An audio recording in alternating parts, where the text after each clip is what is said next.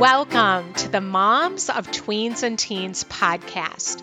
If some days you doubt yourself and you don't know what you're doing, if you've ugly cried alone in your bedroom because you felt like you're failing, well, I just want you to know you're not alone and you have come to the right place.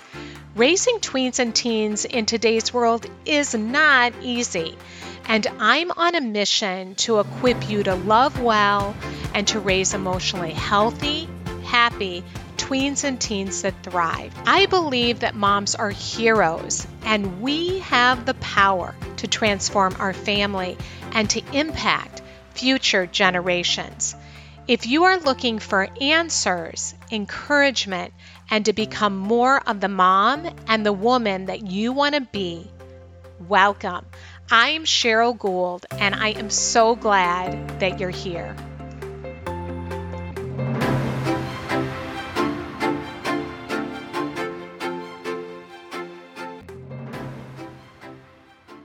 Hi, friend. I love that you're here. You're listening in with me. I love it. And you're going to be so glad that you did. Did you know that research has been done where they have followed toddlers into adulthood and studied what set them up for success in all areas of their lives? And the research showed that even more than IQ, it was our kids' emotional awareness and ability to handle feelings that determines their success and happiness in all walks of life. And we all want this for our kids. We want to set them up for success relationally, socially, emotionally. And yet, many of us didn't learn how to do that. And so what do we do? Well, in comes my special guest today, Jennifer Miller, and she is the expert. She has 25 years of experience working with adults to help them become more effective with children through social and emotional learning. She is the author of the book, Confident Parents, Confident Kids, Raising Emotional Intelligence in Ourselves and Our Kids, from toddlers to teenagers. And in this interview, Jennifer shares with us the core skills that our kids need to develop their emotional and social intelligence, how to help them build confidence, how to help them see things from a different perspective, which can be so tricky, we know, with our tweens and teens, and also what you can do to deal with and help your kid learn how to regulate the roller coaster of emotions that they so often can experience. And we're going to talk about lots of other good stuff. So let's dive in. Well, welcome, Jennifer, to the Moms of Tweens and Teens podcast. I am thrilled to have you here. I'm so excited that with what we're going to be talking about today. Thanks, Cheryl. We have so much to discuss. We've already kind of chewed a little bit. And so I'm really excited about getting into the conversation. Yeah, me too. I know to all our listeners, we've already been talking before we hit record for like 15 or 20, yeah, 20 right. minutes, making these connections, which is so much fun. So I want you to start by telling our listeners how you came to doing what you're doing, because you have a backstory. Will you share that? Yeah, of course. So I have been doing what I am doing broadly, the field of social and emotional learning, for a good 25 years.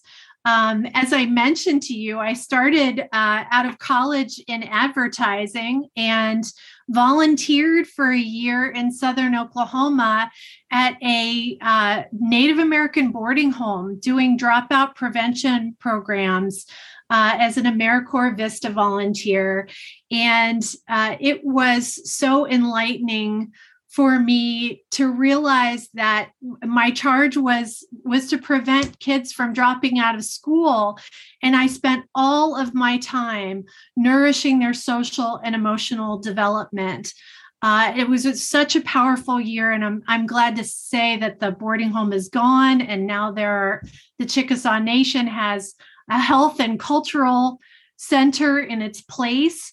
So that's a wonderful evolution. But I learned there how important every kid needs social and emotional skill building throughout their development. And I really chose to devote my career to that.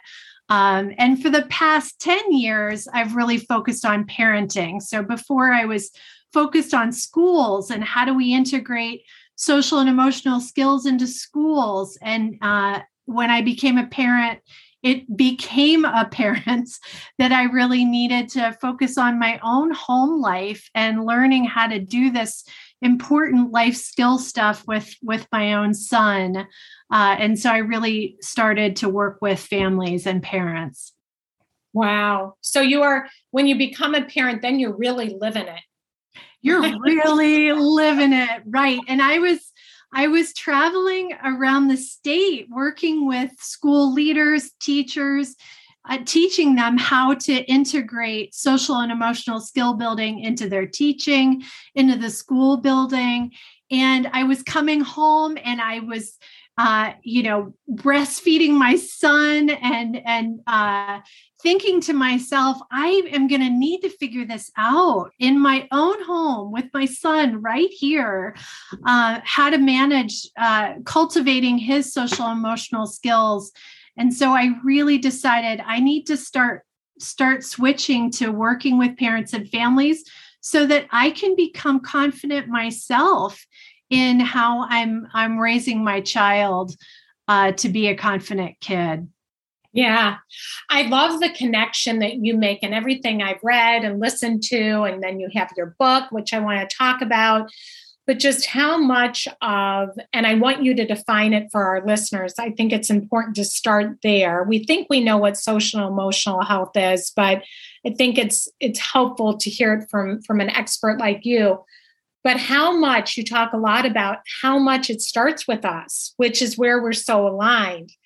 Because so often it's like, we're going to focus on our kids and teaching them these skills, but nobody ever taught these skills to us. And so how can we begin to teach our kids when we don't really know how to do that? So we're going to talk about that, but start with what's social emotional intelligence exactly. Yeah, I mean, it's on the nightly news, right? We hear about social and emotional intelligence, health on a regular basis. And so I think it's important to define it very simply as kind of deeply coming to know who we are, our strengths, our limitations, to know our heart, what our feelings are, to reflect on our thoughts and our choices. So it's developing a relationship with ourselves and figuring out how to develop healthy, sustainable relationships with other people. And that also involves making responsible decisions. So thinking about the consequences of our actions and how they may impact ourselves and others. So the 5 kind of core skills that are a part of that are self-awareness, self-management, social awareness, relationship skills, and responsible decision-making. Wow. And as you're saying all of those things, I'm thinking, gosh, that's right where tweens and teens are. So much of, it starts when they're young, but when you think about how you impact others, like the adolescent brain connecting cause and effect, or, or how do I fit in? They want to belong so much when they're this age, but then you have to be able to also learn to say no to what's not good for you. And it's a lot. They're in the thick of it. They are in the thick of it. If you think about, they're kind of at the gateway to adulthood, and they are redefining their identity for themselves And versus what you told them, who you told them they are, they're now saying, who am I? And they're using lots of cues, including teachers and coaches and peers feedback and pop culture and social media feedback to determine who they're going to be as an emerging adult. And they also have this raised social awareness. So they can take others' perspectives, and they're not always accurate with that because it's a new thing, right? To see from another's perspective and to figure out what other kids are sensing or feeling. And so too, they become more self-conscious with that raised social awareness. Maybe that look on her face as she's judging me when maybe she's just really having a bad day. So they're beginning to try to interpret body language, body cues, and that definitely contributes to their social anxiety. And then relationships, budding romances, dealing with impulses. And we know, you mentioned the teenage brain. We know instead of being rigged for risk, that they view things with the lens of reward. Teens are interested in what can get them that pleasure reward, which is why we worry about our teenagers and how we can help them find healthy risk-taking opportunities. And also, you mentioned consequences, how they can develop those higher order thinking skills of, when I do this, it may have this impact on me and on them today. And what's it going to look like next week? And what's it going to look like a year from now? So those are all parts of teen development that are social and emotional and so critical to support them in their development. Wow. Yeah. And that's why it's like a perfect storm, I think, parenting at this age, where it's all coming together all at once. I love how you talked about how they're reading facial expressions. And they're trying to assess, like, oh, what does that mean? And so moms that are on here listening, when you look at your kid a certain way, and I'm sure you've heard this, that they read facial expressions often as anger, that the research has shown, and they don't like me, or my mom's mad at me, where that might be true, maybe 40% of the time that might be true. But that they're reading that and it's not always accurate. And that's so important, I think, as a parent to know where they are developmentally so we can understand, so we can respond, more compassionately, more effectively. How would you say that? Well, I love that, responding compassionately, having that understanding that it's like getting glasses for the first time. They're seeing things in a new way. And when you get glasses for the first time, it can be fuzzy and it is an adjustment and you get a little dizzy. And so, our teens are really learning that interpretation skill. And it is empathy. It is honing their perspective taking skills, their empathy skills. But they need reflection with adults who are more skilled, more practiced at the ability to read facial cues, to read body language and tone of voice, to say, oh, I hear she's angry, but I don't think it's at you. Let's dig in further and find out what's going on with her day, because maybe something else is going on there. That can be something that we can do as parents that can really help our kids. Right. So let's maybe talk about, I'd love to hear, what are some of the biggest mistakes that you see parents make? And of course, moms, we're not judging. We all do this. And we all do this. What are some of the things that we do that get in the way of our kids' social and emotional intelligence development? The tough one, I think, for me, for so many parents of teens, is figuring out when to step in and when to step away and allow them the ability to take a risk, to be independent, to show their independence, and potentially to fail and to live with the consequences of failing. Especially if you're going to witness your teen in pain. It is extremely difficult as a parent to stand on the sidelines and say, I give you space to be able to do what you need to do. And especially, I think, in relationships with teachers, in relationships with friends, in new budding romances. Our teens need to learn how to have healthy relationships. And that's something that we as adults struggle with. So we know it requires a lot of practice. And our teens are going to get into difficult social dynamics, friendship conflicts.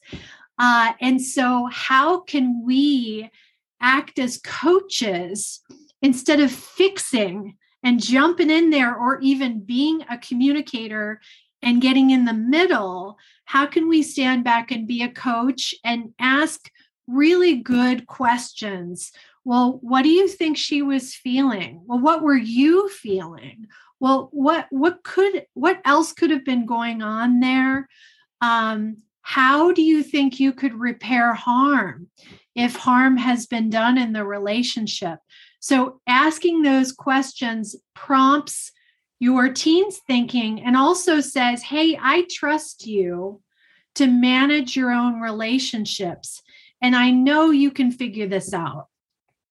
Gosh, that was so good. I have my little notes, but I put this one right in front of my face. So I went coaching tweens and teens, moving from telling to asking.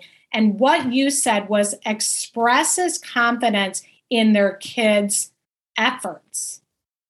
And I was like, ding, ding, ding, because what you're saying is if we are rescuing, fixing, offering advice, telling, we're sending the message we're really not very confident in their ability to problem solve and to navigate these things.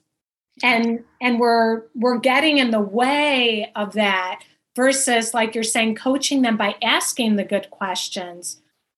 We're actually showing more confidence in their ability that they have the answers already inside of themselves. Correct? Yeah, no, right on. And when I coach parents, I will often say, when they're upset about their teen having a really stressful friendship challenge, what I let them know is, yes, it's really hard to see your child in pain, but this is such a wonderful opportunity for you to serve as a coach through helping them work through the problem themselves and resolve it, make it better.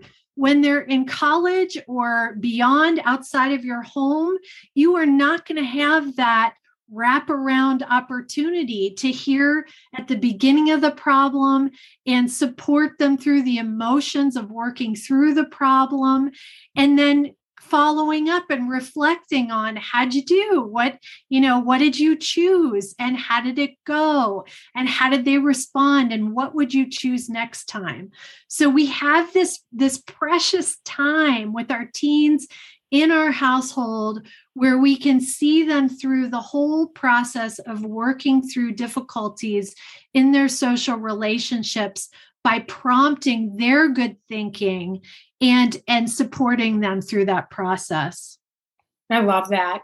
I did something so differently. I have 3 kids, but I have a 9-year gap between my oldest daughter and my youngest. And first of all, I don't know what I was thinking, but I think that, on some level I was thinking, oh, it's going to be different than my childhood. And, they're probably not going to get left out or, all those things. I don't know, but it's so normal especially in middle school that they have these issues with friends. It's just, there's no way to escape it. But when my daughter got in the car and she was so upset, my oldest, when she went through this, I reacted, which I think we so often can do. I reacted out of my old fear. I said, oh my gosh, I can't believe she did that. Really?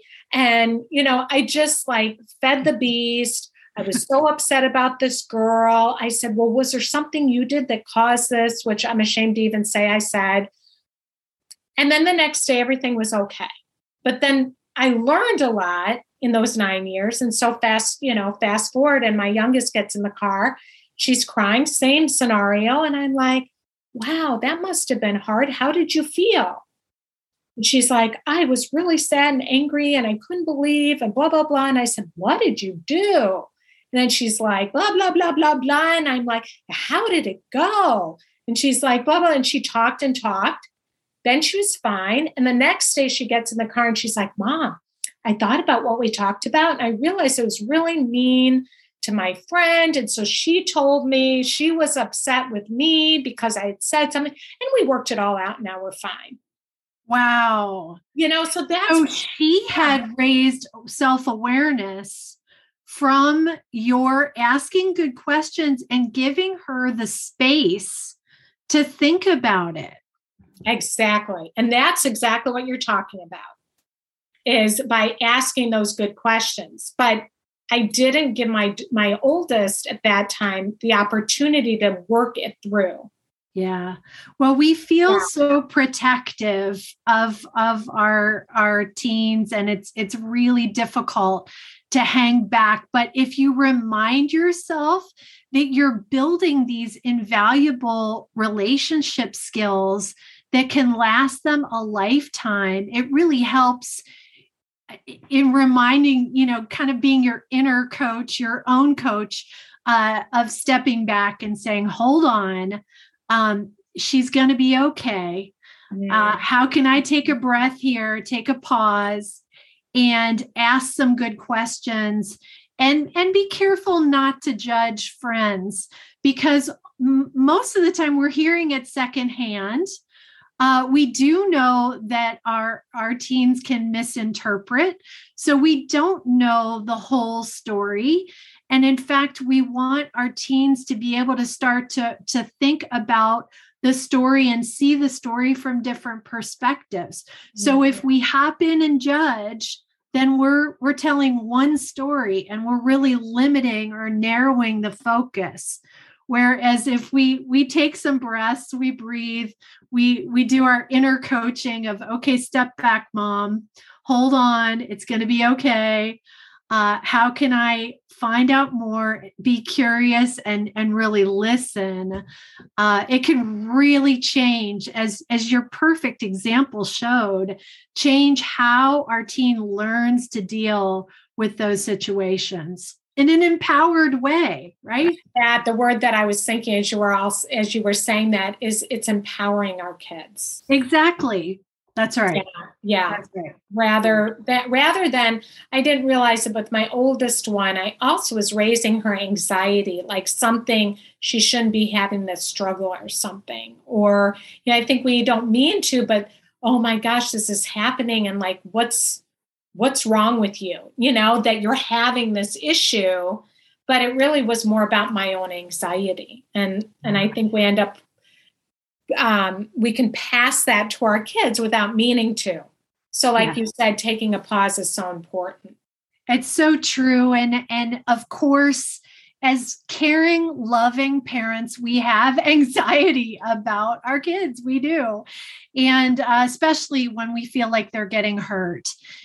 So you're not expected to be superhuman. We all need to kind of incorporate that pause, that ability to take a breath and manage our own anxiety before launching into a conversation that we know is going to get us fearful or worried. about the pain that they're going through. Yeah. Thank you we just need to remember that over and over and over again. Right. That we care about our kids so much that we're going to feel anxious, that it's really hard. And I love like having like a little mantra, it's going to be okay. You know, that we need that so much. We do need that. And I would build on that as parents of teenagers whose job it is to push me, pull you, assert their independence, but then need us so badly because their emotions are a roller coaster ride so often. It is so confusing to us to allow for the independence and then to also feel that need for emotional support. And so we have to remind ourselves that it is their job as teenagers and that they're going to be okay in this emotional roller coaster ride. And they'll be better if we work on supporting our own anxiety and sometimes our own hurt, because it hurts when they push us away, when they want to, when they shut the door on us and go in their room and are unresponsive. It can be painful when in the younger years, we knew we were with them. We were playing with them. We were reading to them. We were engaging with them so much more. And so we do have to nurture our own wounds as parents of teenagers and be graceful and delicate with ourselves that it is an emotional roller coaster ride for us as well. Yeah, nurture our own wounds. That's so true. It hurts so much. I remember each one of my kids went through that, and it was like going into their room, and it would be like I'd knock on the door. What? Go in, right? And I would be like, what you doing or something, and they would be, can you please leave my room? And it was like so painful to. Right. And then I remember like, I would just like want to wrestle the phone out of their hand or, like what, do you want to control something because you're hurt. Right. So really good stuff for us to remember. So tell us about your book. So you wrote As Confident Parents, Confident Kids, Raising Emotional Intelligence in Ourselves. Yeah, she's holding it up. It's upside down, I think, though, if everybody can't see it. Do you love it? Oh, it would be nice if I held it right side.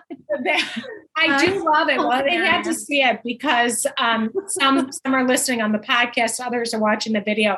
But I love the colors. I do too. Thank you. I got to do all the illustrations. It was really a dream come true to get to illustrate in addition to write the book. So what a treat that was. Yeah. Did you do all the illustrations yourself? Yes, I've done the illustrations on my blog for a decade. That's you. But yeah. Gosh, they're fabulous. So you're an artist. Yeah.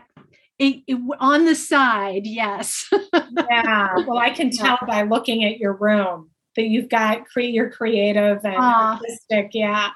Thank you. Oh, yeah. And I like the subtitle too. From toddlers, you say raising emotional intelligence in ourselves, not just in our kids, in ourselves, from toddlers to teenagers. Yeah. So give us a couple of nuggets around your book.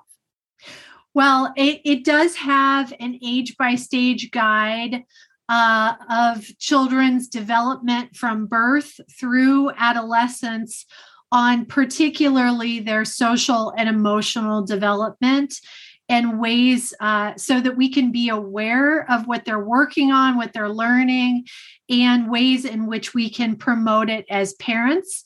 And then there are particular pieces on parenting and the role of parents and how we can look at how we were trained through our own childhood, the parenting we received, and the patterns that arise naturally because of the way we were trained in our own childhood as parents, and how we can deal with that if we want to turn around habits or patterns that we want to change, and how we can deal with our own social and emotional development, because the truth is we are working on social and emotional skills for a lifetime.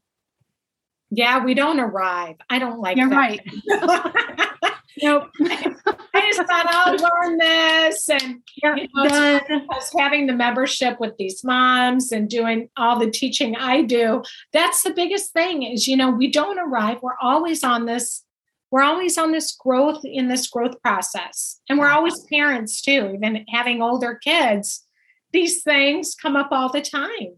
So, yes. Yeah. And life changes when they move off and become adults, or you become a grandmother, and your relationship with your adult child has to evolve and change. And that takes a lot of social emotional skill. Yeah. Do you see a common, like, when you talk about looking at our own baggage as parents, can you give an example of what that, maybe from your own life, or I'm kind of putting you on the spot, or an example so that the parents listening can maybe make some connections in their own parenting? Absolutely. It happens all the time, and when you least suspect it, yeah. Right?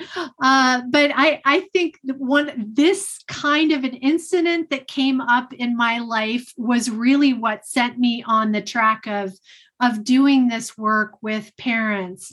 When my son was a toddler, I went into his room one day and said, "Ethan, we've got to go to a library story time. Pick your last toy to play with and then put it away, and we're going to go." And he stood up and didn't say a word, red in the face, waddled over to me and smacked me on the legs. I mean, he was a tiny, toddler, 1.5, maybe, 2. And I remember vividly wanting to run away and cry. And my reaction shocked me, because I felt like he was punishing me. Like I felt like he was that somehow he was punishing me. And many of us were spanked as children, were punished, yelled at, and punished as children. And those feelings of being punished came right back in that moment. And I thought, how strange, because I know as someone who studies child development, I know toddlers lash out physically because they don't have the words to put their feelings out there. And so it's something that I expected. And yet I had this overwhelming rush of hurt. And then I had the feeling on top of that of "you're ridiculous." And then on top of that, I had the feeling of, oh my gosh, what if he's going to be a violent person someday? I mean, we have these layers of reaction and freak out, right? In those moments. Yeah, I call them the stories we're telling ourselves. Yes. Oh, and we end up catastrophizing. Exactly. You're already he's going to be violent someday. Yeah, I was ready for him to be in jail when he was 30, right? And he's 2. So yeah, so that moment, I mean, I walked away from that confused at my own feelings. And so I took a journal and I sat down and I took the time to unpack and say, what were those stories? What was I feeling? What were the multiple stories? Because there wasn't just one, there were many. And I realized that was a seminal moment for me to figure out, okay, I was having feelings from my history, from my own childhood, that I didn't, in the moment, I didn't make that connection. I wasn't thinking, well, I was punished as a kid and I'm feeling that same feeling. I had to walk away. I had to sit down. I had to really pause and reflect and think about it. And that's true. And what we know of the science of emotions is that emotions are informed by our past, and that includes any part of our past, including our childhoods. But when we're feeling that rush of intensity in our bodies, we don't associate it with that history in the moment. And that's why it is so critical that we walk away from that moment and later reflect on what was really going on there. And one key question that I like to coach people in asking is, when was I feeling that exact set of emotions and that level of heat before in my life? And that really sends you backward into your past, into those stories where those feelings were generated in the first place. And then you can ask about, well, what were the reactions of other people to me? And how was I taught in this way? How were my emotions trained in this way? And that really makes a huge difference, because you can say, all right, now I know what's going to trigger me. If he hits me, I'm going to have the same emotional reaction. So how am I going to be different next time? What can I do to take care of myself? And often when there's a trigger of big emotions like that, you need to take the time to pause, to calm down. We often feel like we have to react immediately to our kids. We don't. Yeah. We can sit down, we can close our eyes, we can go inside, we can hold our hearts, we can feel our breath, we can take a moment to center ourselves. And we know we're going to react with more emotional intelligence if we do that. And by the way, when our child, teen watches us do that, we are modeling emotional intelligence in a moment that's difficult for us. I can't imagine a more important lesson for them. Wow. That was so, how you said that. I mean, and that example was so helpful. And it looks different for all of us, but to realize when we're in that, when that emotion feels so strong, like that's, I mean, kind of the buzzword now is like triggered, right. That is really good information that can take me back. Mine was anger, like when, and more like what I saw as defiance, which I think is, that no. And so when my daughter was a tween and I'm saying, okay, you need to do this. No. What? Ooh, yeah. Right? That could be infuriating. I could control it a little bit more, but then they start that individuating. And in my family, boy, you did not say no. Right. And I just had such a strong reaction, and it really helped to understand myself and the developmental piece of it. Like you said, okay, at this age, they're trying to develop their own voice, and this is necessary. This isn't such a bad thing, but I saw it as bad, because of my childhood and not having the freedom to even exercise my no. But it sounds like you came away and reflected on it. Like, why am I getting so angry? What about this is making me angry? Did you come back and respond differently after you reflected on it? Well, not at the time. It was later. But later, and that's through my own work, but I think that when I first started feeling that, I mean, I think I reflected a little bit, but it's like, I like how you're saying also, what am I going to do differently next time? It's really important to be away from your teen in that when you're thinking about it, right? And plan, like what's that going to look like the next time? If the irony is, in your example, you want your daughter to be faced with her peers offering her drugs and to say no. You want her to have that sense of agency, that strong will that she's going to be able to say no when she is pressured to do something that she knows is not safe or not right. Yet when they say no to you, it can be so infuriating. So what do you do with that? Well, you want to promote that sense of agency. But the truth is, again, we are not superhuman. We're human. We're going to get angry. So then how do we respond to our anger in ways where we are able to calm down and reflect before we respond impulsively and in ways that we might regret later? Yeah. Well, so what would be something that a mom could say to not respond in the moment? You know, I often coach parents to come up with a phrase and pair it with body language that they repeat every single time, so that not only are you using it to train yourself, but you're also training your teen. This is what I'm going to do. Right. So one mom, she agreed with her son that when they were angry at each other, they would say red light. And that was kind of their signal. They came up with it together, and they would just say red light. And that meant that they were getting really upset and they were going to start to fight.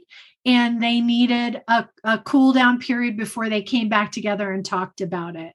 So I like that. I just use mom needs 5 minutes. That's mine. And I put my hand out, because I put my energy through my hand, when I'm really upset, like mom needs 5 minutes. And he knows that's his cue that I really do need 5 minutes. Yeah, and I teach him that emotional regulation. Right. And we have to be able to emotionally start practicing emotionally regulating. That's right. Yeah. Exactly. Oh gosh, so good, Jennifer. Well, we'll have to have you come back on, because this is just so good. And I think such a big part of our journey as moms, parents, caregivers, and it's, and helping us to support our kids on this journey as well. Yeah. So anything else that you didn't get it, that I didn't ask, that maybe you want to share? Well, I would just offer that I have a free tool in follow-up to this called the Family Emotional Safety Plan. And it is just a really quick 1-page PDF planning tool where a parent, ideally a parent would do it first, but then do it with their family, can say, what am I going to say in that moment where I'm really triggered, where I'm really upset? What am I going to do? Where am I going to go to calm down? How am I going to prepare my family for this so they know my plan ahead of time? When am I going to return after I sit and breathe a while? When am I going to return, and how am I going to return? So it is literally a 1-page planning sheet. The people that have used it have said that it can literally change how you experience heated emotions with your teens. So I'm happy to provide the link to that tool, and teens can use it as well. Yeah, I love that. Really, because I looked at it, and so we'll provide that in the show notes. So repeat it one more time. They can, and tell them your site, because they can go to that. You have other resources too, even sibling resources for sibling fighting. You can find your book there. So tell them where to find you. Yeah. So it's confidentparentsconfidentkids.org. Okay.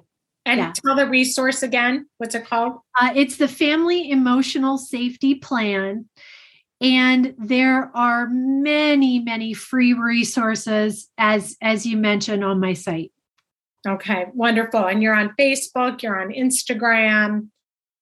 Yep. Lots of, they can find you, lots of other podcasts. So super, super helpful. And I love that resource too, because you can use it as a talking tool, even if your teenager's a little resistant, just like going, wow, look at this. Like, I'm getting a lot out of this. Like, when I'm noticing I'm feeling reactive, here's what I'm thinking I'm going to do. And what do you think you might do? And they might, I don't know, but you're including them. You're raising their awareness even in talking about the tools. So that's exactly right. Yeah. Right. Yeah. Well, thank you so much for the work that you're doing. And thank you for your incredible work. It's what a joy to get to know your work and support of parents with teens and tweens. Yeah, you too, Jennifer. And just to end, I know that you do a lot of advocacy. Would that be for parents to be able to get social emotional intelligence into their schools? Yeah. That's also on the website. It is, and a couple great other websites for social and emotional learning in schools would be casel.org, CASEL.org. Okay. And equipourkids.org. So both of those will have information on how you can advocate for schools to include social and emotional skill building into the curriculum. Wonderful. Thank you so much. Thank you. Well, that's it for today. And thank you, friend, for joining me. And I just want to take a moment and thank you that you're here and remind you that just you being here and listening in says volumes about the kind of parent or educator or caregiver or grandma or grandpa or dad that you are here. And I also want to thank so many of you for leaving a review. The last several weeks I've been asking for you to leave a review so we can get the word out. And I'm hearing from so many of you, and you're emailing me and telling me how much you appreciate the podcast, and it's very encouraging.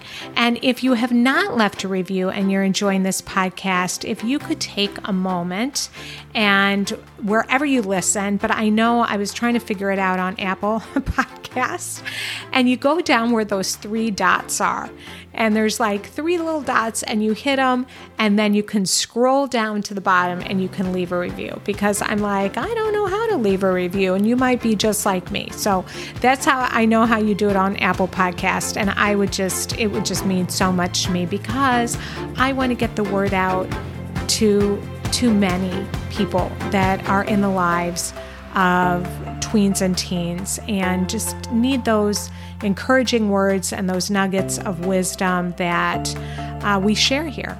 So thank you so much for being here today, and have a great week, and I will see you back here next time.